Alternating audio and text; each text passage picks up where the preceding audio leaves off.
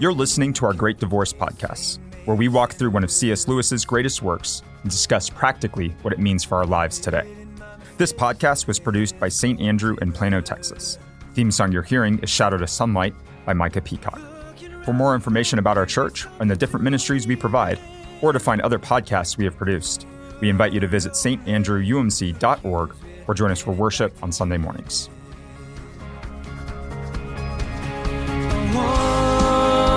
Swim in the deepest ocean. I wanna feel heaven come alive. I wanna find all that I've been missing. Tear down the wall, make it to the other side. From shadow to sunlight. Well, we are now on the downside of the slope of the Great Divorce. Chapter 9 was the pinnacle that he was going for, and now we kind of skate. But we're still down the going hill. further up and further in. We're still going further up and further in as we get to some of the more in-depth characters. So we've got a really fascinating woman here who is talking about how she actually wants to extend hell. So in the last chapter, there were a number of people who had gone to heaven and they were trying to tell stories about hell to kind of bring and extend hell into heaven. And here we have a particular instance of what that looks like. So this conversation, it says we overheard. There's a female ghost to a bright woman, and he says, "That is quite out of the question. I should not dream of staying if I'm expected to meet Robert. I am ready to forgive him, of course, but how he comes to be here, that is your affair."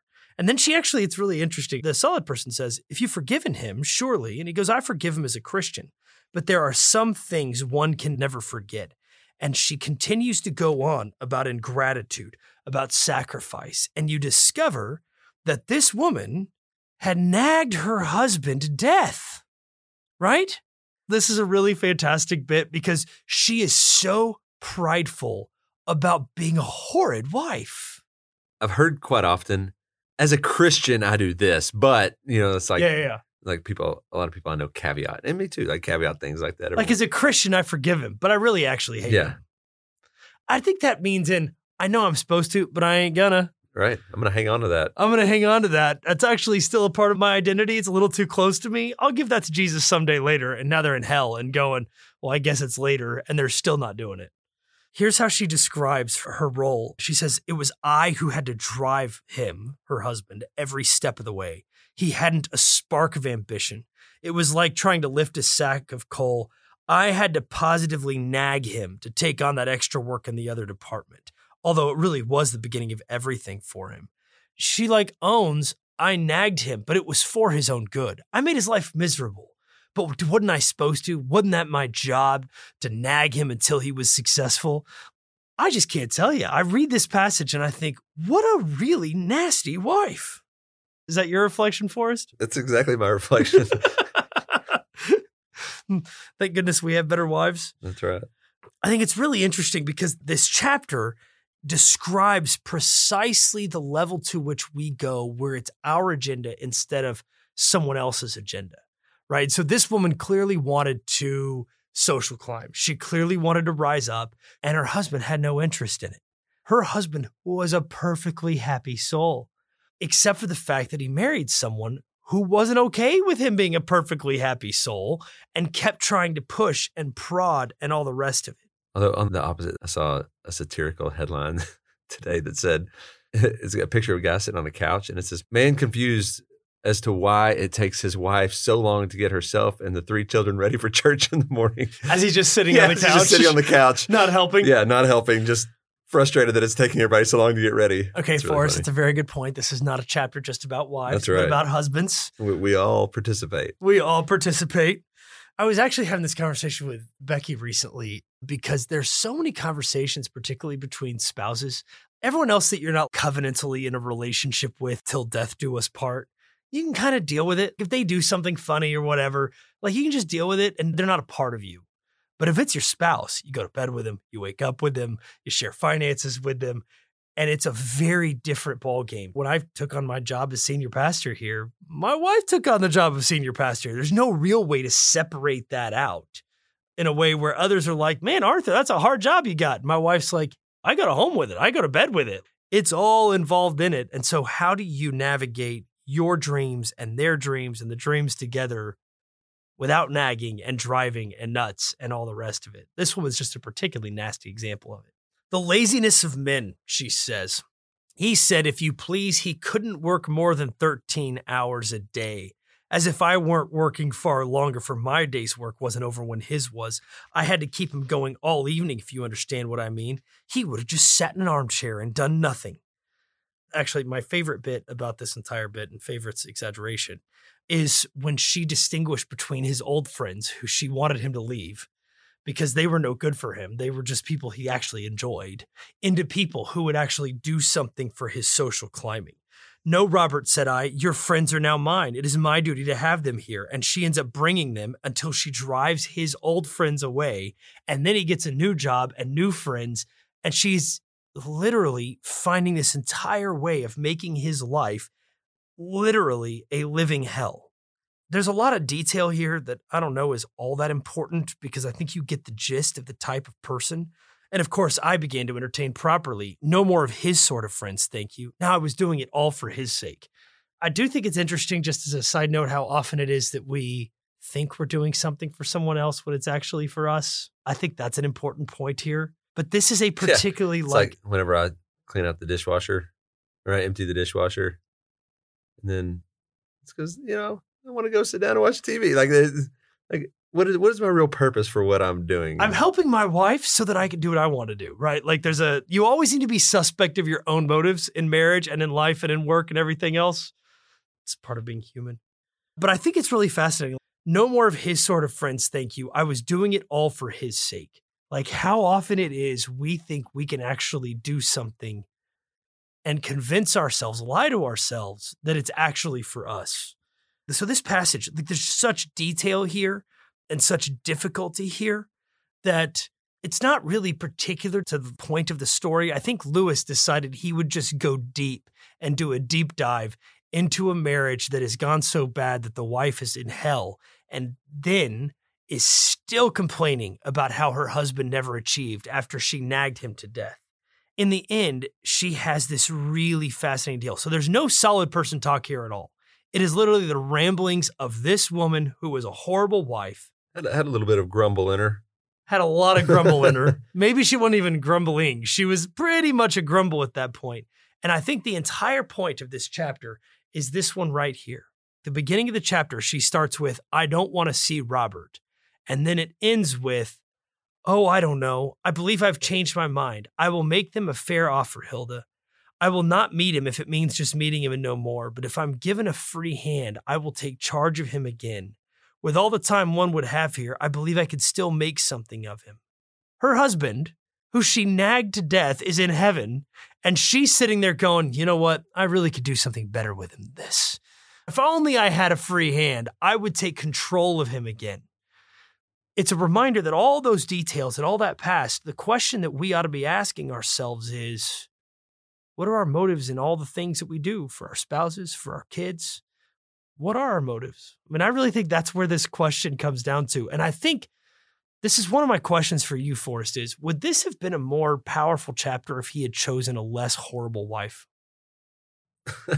Like if he had, like you've often told me that preachers get it wrong when they always choose Mother Teresa or Hitler. They're either so good you can't really compare or so bad that you're never going to be that bad. And this woman seems like one of the worst of wives. Would this chapter have been better if he had chosen kind of a standard wife who was decent, but not quite as horrible as this one? I was thinking the amount of detail he put in this one, I think we could all find one of those things. And I wonder if that's what he was throwing it was a spaghetti at the wall of all the things, all the grumbles you could be as a spouse or a friend or in a relationship. And I think there's not one person that could read that and think, I haven't done any of that. I haven't thought any of that. And I think that might have been his approach at this, because other stuff leading up was a lot more high level. So people might have missed here or there, but this pretty much nails every one of us in some way. This lucky chap just found a lady that had it all. had the whole bag. Let's continue on to chapter 11 today. Chapter 11 is the same exact conversation, except it's about a mother and her son, where the mother and her son, Michael, is in heaven, her son, and she just wanted to control him. She just wanted to, in the same way the wife wanted to control her husband, the mother wanted to be with her son in a very real way. And as you're listening to this, remember like back to chapter 9, when people could just choose joy. They could just choose it. That wife could have chosen joy in 10. This mother could choose joy. Like as you're listening to it, it's a choice we all have. Well, and this is a particularly sad one because Michael, clearly the son died early. Right. This is a tragic scenario. So it's different than like a husband and wife where they chose each other. This is about someone who lost her son and never got over it, but wanted in the end to always have relationship with her son. And so she's kind of begging to go see her son who she lost. And they're like, you can go, but he can't see you yet. So this is really where in chapter 9, there was a piece about how far the solid people had come. And it's a really fascinating storyline because he says that the solid people have come so far from high up in heaven where they have traveled a great distance just to meet these people, where they've been trained to actually see the ghosts. Like most people are so solid, the ghosts are nothing. They just see through them. And just to clarify, people have the option to choose joy. I'm right there with everybody that there's moments like what you're about to read where the idea of even choosing joy is so hard to comprehend. Mm-hmm. And the guy goes, you can go see him, but you need to be solid enough for Michael to actually perceive you. You need to take a step. This is a chapter where you start to wonder. So you clearly have the wife in the last chapter who misunderstood like what a wife is supposed to be. And this is one where the mother defined herself to a large extent as too much of a mother. Here he says, you are treating God as only a means to Michael. But the whole thickening treatment, like the process towards heaven, consists in learning to want God for his own sake. And the response is, you wouldn't talk like that if you were a mother. And the response from the solid person is, you mean if I were only a mother? But there's no such thing as being only a mother. You exist as Michael's mother only because you first exist as God's creature. When we talk about marriage, or we talk about parenting, or we talk about our roles in life, or our responsibilities, or our jobs, the difficulty is when those take over as the only identity in our lives. Like as I'm only a father, or I'm only a pastor, or I'm only a man. When really, the primary thing when you get to the realness of God is that God is real. God is actually the one who should orient us. And our marriage is better when we try to serve God. And our relationship with our kids is better when we try to serve God as well. I will say there's a bit of this chapter that I don't like, and this is my only critique really in the entire book of The Great Divorce, is this phrase right here. Because Michael must have died early or something at some point, and it says he had to take Michael away partly for Michael's sake. And I don't believe that's how God does it. Like that's my only bit of this where, in case you're listening to this and you're kind of thinking about the things that we've lost in life, and I don't believe that God actually chooses for us to die early or any of the rest of that. I believe that's a consequence of the brokenness in which our world lives.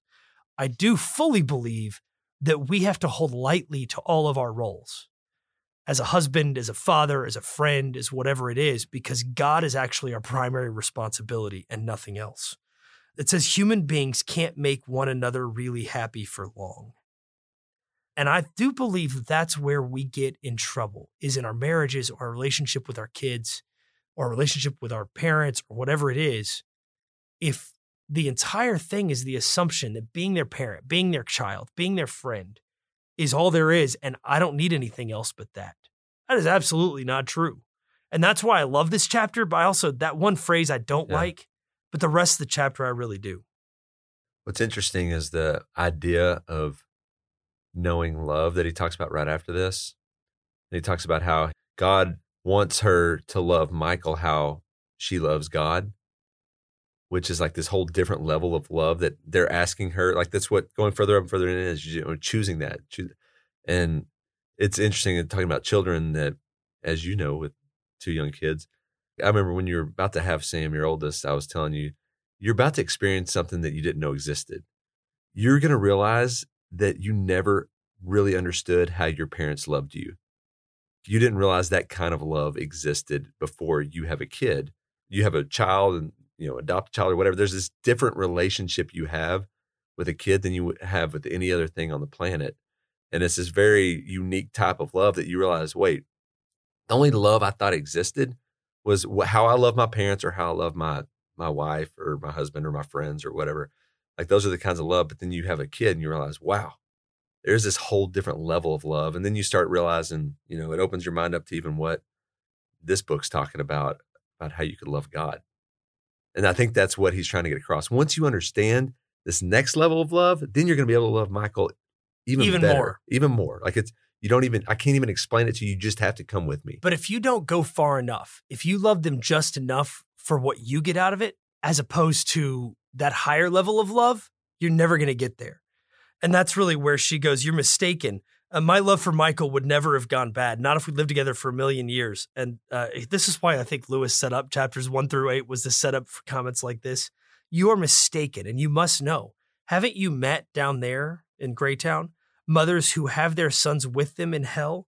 Does their love make them happy? Like, it's a really interesting question of like, would you rather be in hell with someone you love? The truth is that wouldn't actually be real love. You would just want it because of that possessiveness, because that's how you define yourself. And she ends up going, well, no, but I would never have been like that. There was this difficulty of this story, and we're going to end after this story. So we're not going to get all the way through chapter 11, but we're going to end with this story. God is trying to get us to a better kind of love. And a lot of what we describe as love on earth is not actually love. It's actually a broken sort of thing. Because often our description of love is such a selfish version of it that it's not actually the real thing. And you can see it because it doesn't overflow. True love actually ought to overflow into others, actually ought to make everybody better. And the story we find out about this mother is that she actually didn't love her husband or her daughter, that actually all her love was for the memory of this son that she didn't even love all that well when he was on earth. It was just the idea of love, but not actually love itself. And that difficulty of a marriage or a family or a husband or a wife or parenting or whatever it is, the point of these two stories back to back is to make ourselves ask the question, am I doing the things for my marriage so that I feel good or for actual selfless love? Because there's this phrase, so the mom is describing the solid person is trying to get the mom to repent, to choose a different way. And he goes, there's no need to pretend that everyone was right. We can go on living. Like there's a great joke here. Just give up all of that baggage in the past and just enjoy. And she goes, how dare you laugh about it? Give me my boy. Do you hear? I don't care about all your rules and regulations. I don't believe in a God who keeps mother and son apart. I believe in a God of love. No one had the right to come between me and my son, not even God. Tell him that face to face. I want my boy and I mean to have him. He is mine. Do you understand? Mine, mine, mine, forever and ever. He will be, Pam. Everything will be yours. God himself will be yours, but not that way. Nothing can be yours by nature. By the way, because Lewis was really good friends with J.R.R. Tolkien, that phrase of mine, mine, mine, forevermore reminds me of Gollum from Lord of the Rings. You just crave something. She saw her son as an object, not a soul, as something to possess rather than something to love, which is exactly how the wife talked about it in the prior chapter. One of the things that I do believe has happened in our world is we don't really sanctify marriage like we used to. Like I think we used to put marriage up on a pedestal. We know so many marriages that have fallen apart that it's really hard to do that. We have done that for children. Like think, well, I possess them. I control them. They're mine. When the reality is they can be yours, but only if you actually worship God first. They can be yours because true love will be reciprocal. But if you try to possess it, there was a song when I was little, so this is, I think, how we'll end today, but there's a song that was little that my dad always used to love. And I don't know, it's some like old Christmas English British song, but it is, love is something. If you give it away, give it away, give it away. Love is something. If you give it away, if you'll end up having more. And it says, love is like a magic penny where you hold it tight, you won't have any. But if you lend it, spend it, you'll have so many, it'll roll over the floor. I don't know. Maybe I shouldn't ever sing again on this podcast. But that really is this moment of love. Or you could use, I want to know what love is. Sure. I think that's a better one, Forrest. Want you to show me. Oh, that's what my dad used to sing to me. Is that what he used to sing to you? No, he didn't. But I think the point of this entire two stories back to back is to talk about what real love is. which is selfless and not possessive. And whether it's husband and wife, parent, child, God wants something better than just a selfish love, because that's never actually going to satisfy. Love is something if you give it away, give it away, give it away. Love is something if you